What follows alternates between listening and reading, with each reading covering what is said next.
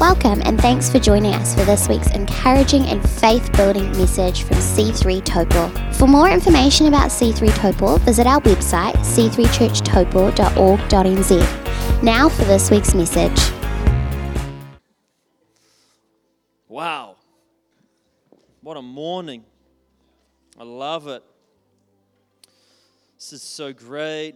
I'm so proud of you all. I know for many people that the small journey that it appears to be from your seat to the front can simultaneously feel like the longest journey.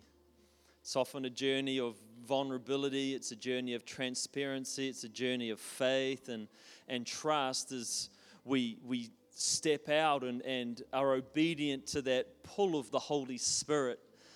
And I can't say how proud I am of you for being bold this morning and stepping into the miraculous, partnering with what God is wanting to do in your life.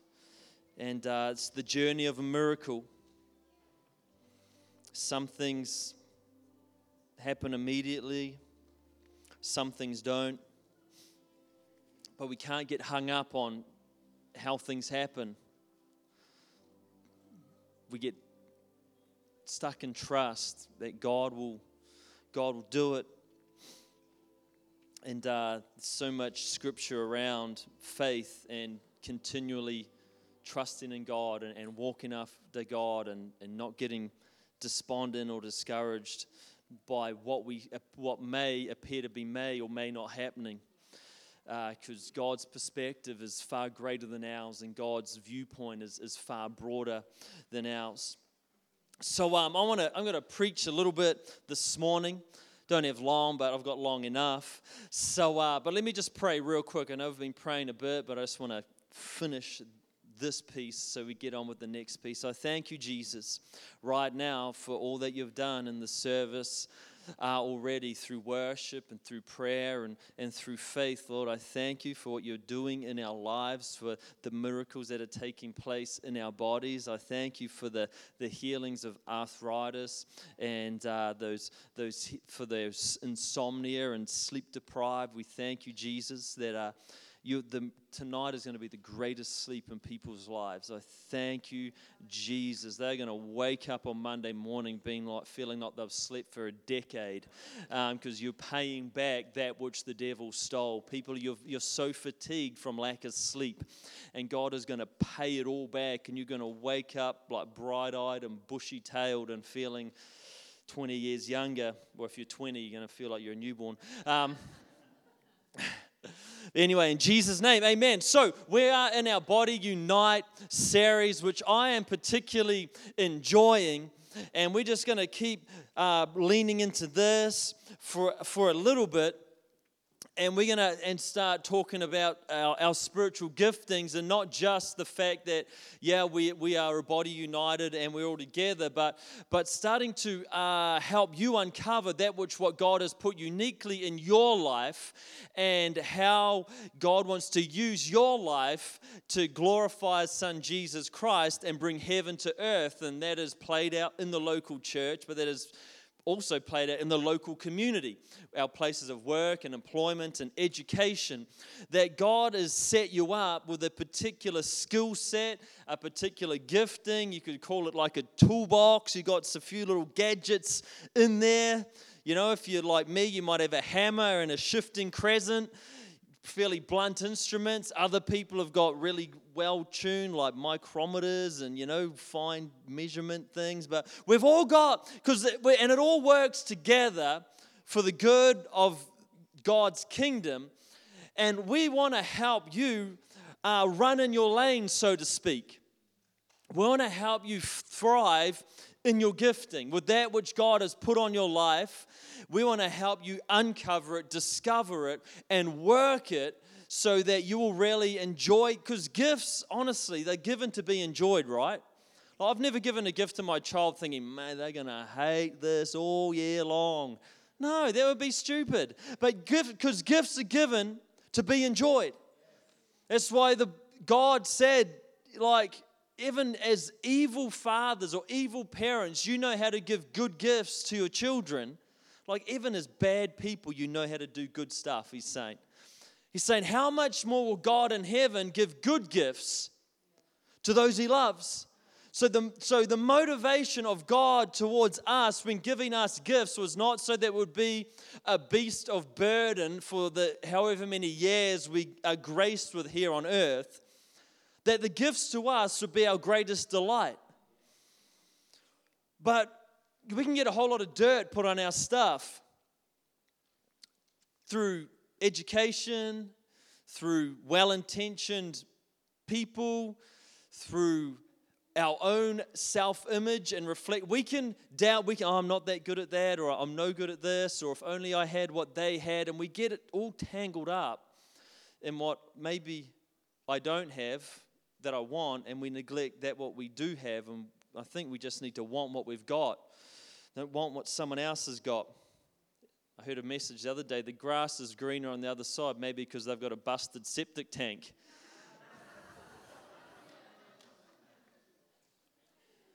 You know, you can look off, you don't know what's going on in someone else's world. You know, look, oh, the grass is greener or this is better. You don't know. You just don't, in that marriage or just what in that business and that person, they look like they've just all got it going on, like they're working out and they're fit or whatever. You know, they were just born that way.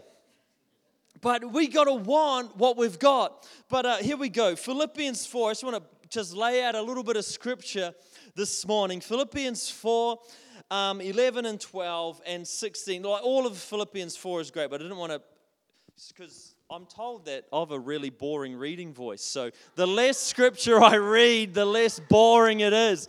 I've been told, mate, you can preach really well, but as soon as you read, it's like snooze fest. So, and I can hardly read it. I can hardly see my Bible anyway. It's like trying to hold an octopus. Here we go. So Christ himself, right. So this is God's idea. Right. That's really important. Ephesians, another great book. Ephesians 4, verse 11. So Christ himself. Really, this is God's idea right off the bat. And Christ was not just kind of the other guy from God. No. We got to remember in Genesis, it says that through Christ Jesus, every single thing was made. And without Christ Jesus, nothing was made. And it is still Christ Jesus that holds together everything that was made. So He is God. And it says, so Christ himself gave the apostles, the prophets, the evangelists, the pastors, and the teachers, scraping in their fifth place, to equip the people for works of service so that the body of Christ may be built up. From him, being Christ, the whole body, joined and held together by every supporting ligament, watch this, it grows, it builds itself up in love as each part does its work. Amen, said the pastor. Ephesians 11, that's what it says. So this is Christ himself position people to equip the saints, to equip the body of Christ so that it may be built up. Not torn apart, not ripped down, not demolished, but built up. We've got a lot of chippies in this building, like builders. And you build stuff, as you build stuff, it generally gets bigger. Like you start off with a foundation, walls. No, I was going to say roof. I was like, no, walls. I'm a mechanic. Wheels, chassis, wheels, body, whatever. But as it's built, it gets bigger. It takes up more territory. And Christ has laid this firm and solid foundation, as the Apostle Paul said, and no other foundation can be laid than that which is Christ Jesus. Here's the foundation of the church that we are built on, but he has put pastors and leaders and apostles and prophets and all these, we intentionally invite guest speakers into this church who hold apostolic giftings, who hold prophetic giftings, that they may equip us as the saints for the good works that God has for us to build up His body, His church, which is essentially one another. So from Christ, the whole body is joined and held together by every supporting ligament. I hurt the shoulder. You've heard the story. The nerves were all damaged. And the ligaments were all stretched. And this arm just used to hang like this. I couldn't move it. Couldn't do this. Couldn't scratch my head. Could do nothing. Just used because the supporting ligaments and nerves were damaged. And it was inhibiting my arm from being able to have reach, have strength to pick up. I couldn't even get the milk out of the fridge. It was a genuine milestone. I went to the physio. I said, "You never guess what I did." He says, "Tell me." I said, "I put the milk on the bench." Like it was a big deal. Because it was that bad. It was just all the muscle was gone. It was like skin and bone. Because the supporting ligaments and nerves, because it takes every part to pull and hold and build the body together that it may function like it does. Like a body without bones is just a jellyfish. It's just blowing along by the tides and currents of life. It is incapable of having structure and strength and carrying itself along. It's all built together and it builds itself up as each part does its work. Not as the staff or the volunteers, but every part of the body of Christ Jesus, of which you are part of, knitted in. Remember, there's no longer Jew or Gentile, but under Christ Jesus, we are this gloriously good-looking body. Thank you, Abraham. And He's got us all working together for a greater cause than our own. And our individual opinion gives way to the collective mission of God's great local church. And there'll be all sorts of differences of opinions and ideas, but Christ Jesus holds us level. Jesus Christ is King of Kings, Lord of Lords. He is the founder and the finisher of our faith and of His church. I'm not sure about you, but if you're like us and have children, Lego is always on the menu. And always on the floor, and therefore always under your foot. And it's agonizing. It's the best burglar alarm you could ever have. Just throw it around your house. No one will ever be able to sneak around in your house ever again. You stand on a little 1x1, mate, you're getting that thing out with tweezers. It's just embedded in there. Especially if you're tiptoeing around at night because all your weights, you've got less surface area on your foot, so still going down hard on that little 1x1. But we build Lego and we get out the instruction books and we start to build. And you'll probably be familiar with this unless you are a really super, super great Lego keeper and don't, unknowingly vacuum pieces up the vacuum cleaner. That was just a stone. That was just a $2 coin. No, it was all Lego. And you get to that point where you cannot find a piece and therefore construction stops. Maybe it's a little unique piece. Maybe it's, an 8x2 or whatever it might be. And I did this not long ago with the kids, and I hunted the entire house and I found it. And it was in this most obscure place, this little piece of Lego. And I was so pleased when I found it. And it takes every part to come together for the master plan to come into a reality. It really does. And until you find that piece, that necessary piece, whether it's a structural piece or a decorative piece, it doesn't matter because the child says it must look like the picture. And they have zero attention to detail until it doesn't look like the picture. Then you realize you've got a genius on your hands. You thought he won't notice if it's got a yellow and a grey wheel. Oh no. It goes across the room and you're almost starting from scratch again. Or they won't notice if there's a blue door and a red door or the windscreen's grey instead of blue. If you've got children, you don't have children, you've got so much to look forward to. On it, just start with Duplo and the words from the wise. But it takes all these bits, and we go out and we find the missing piece so that we can bring it in. So the master plan, or that thing is that fire truck, or I pity the kids with girls, the Lego and Friends. That is so over-accessorized, it is painful. There's so many like little tiny bits, flowers and cups and pillows and, go the boys, fire engine and bulldozer and, gross motor skills. Come on, all the way. But you go out and you find these little, and you gather them all together so that it can all come together and function like it's intended to.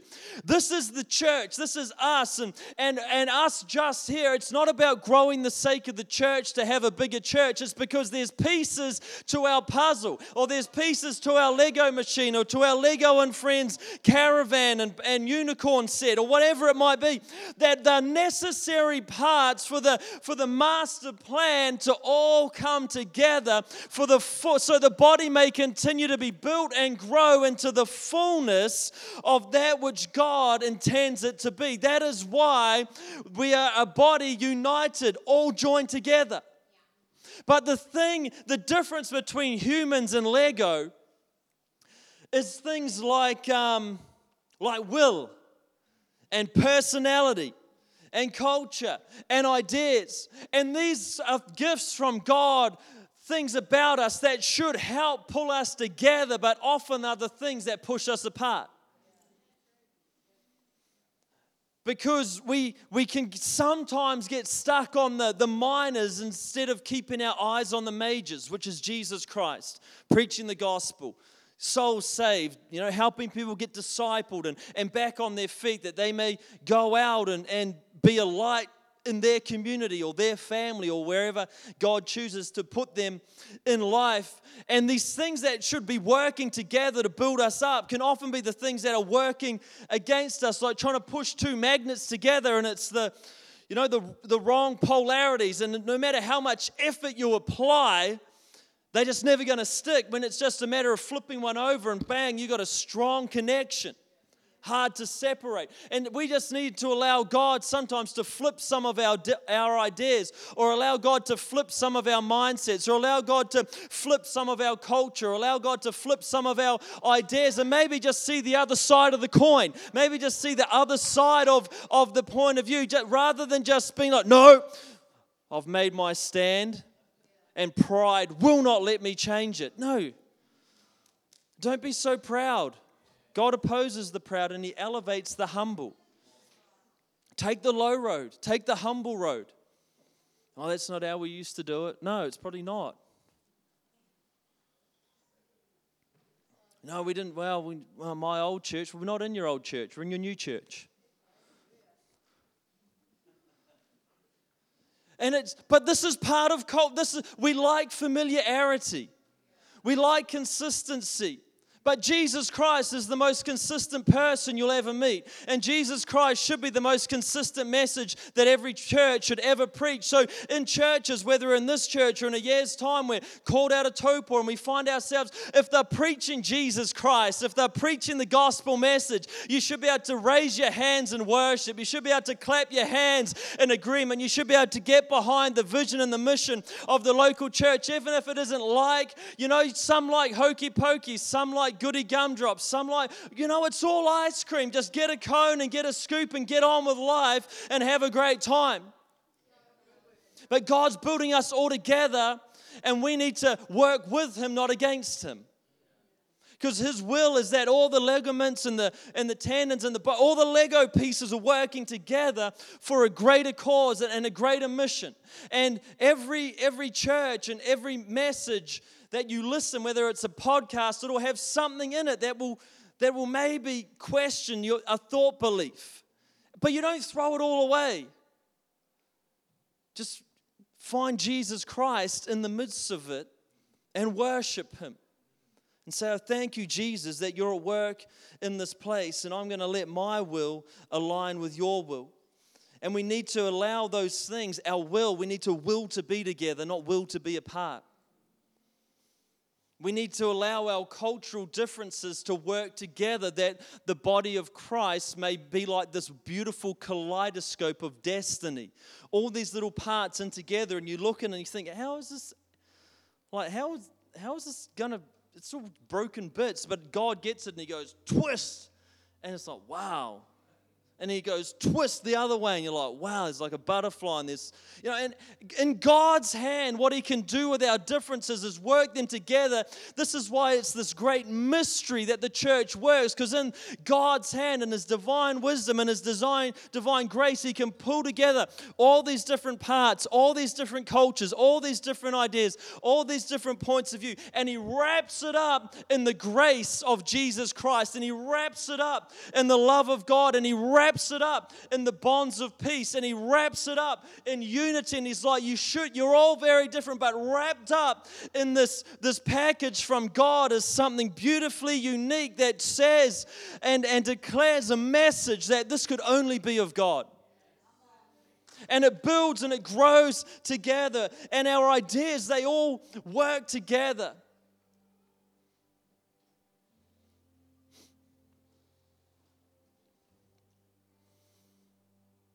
Jesus was in the garden right before He carried a cross, similar shape to that one, and He was hung on it for our perfect man dying for imperfect people, righteousness dying for unrighteousness, perfection dying for imperfection, wholeness dying for brokenness, health dying for sickness, richness dying for poverty. And He's in the garden, and he's having a real wrestle. He says, God, Father, He's praying to God, praying to our Father, if You're willing, take this cup from me, yet not my will be done but Yours. What an attitude. What a spirit. God, Jesus, He had a will. He had ideas. He was not like this artificial intelligence just walking from heaven like, I've just got a plan, I'm just going to just roll it out like I'm pre-programmed. I've got my expiry date is 33 years and I'm just, No. Jesus wrestled with what you wrestle with. The Bible says, take great comfort. We have a high priest who gets us. We don't have this high priest who's just, so above every person. He is, but He is also very much in touch with our humanity. We don't have a high priest who cannot understand us. We have a high priest who has been tested in every way, yet was found without fault. And He has made this way, this access point for us into God's throne room of grace. And he's wrestling with His Father, saying, God, I've got a will. I've got my own ideas that we could roll out right now. Do you want me to I've got a 10-point PowerPoint actually, God, of maybe some other options than me carrying that cross and dying on it. I've got other plans. My flesh is saying this is a bad idea. My emotions are saying this is going to be really tough to deal with. My soul is in anguish just having to consider the process I'm about to go through. I'm going to have to sit next to that person in church. I'm going to have to, serve at some point. There's anguish, but Jesus, not my will be done, God. But the greater will, the greater plan may roll out through me submitting my life to the greater will rather than to my will. And Jesus being our example, He's showing us this, and they've caught this incredible account in Scripture as Jesus is toing and froing with this next part of His life. He's about to have to walk out, and he says, God, if there is another way, God, if you are willing, take this cup from me. Yet, however, God, not my will be done, but Your will be done. And my heart for all of us as we lean into this message, as we lean into our personal discovery, as we lean into how God wants to use us to advance His kingdom here on earth, our default setting would be, not my will be done, but Your will be done. And now Jesus Christ is seated at the highest place in all of eternity, at the right hand of the Father, because he was obedient unto death, therefore he was elevated to the highest place. And all authority in heaven and in earth has been given unto him, because he said yes to the will of God. Thank you for joining us for this week's podcast. We hope you enjoyed it. Have a blessed week.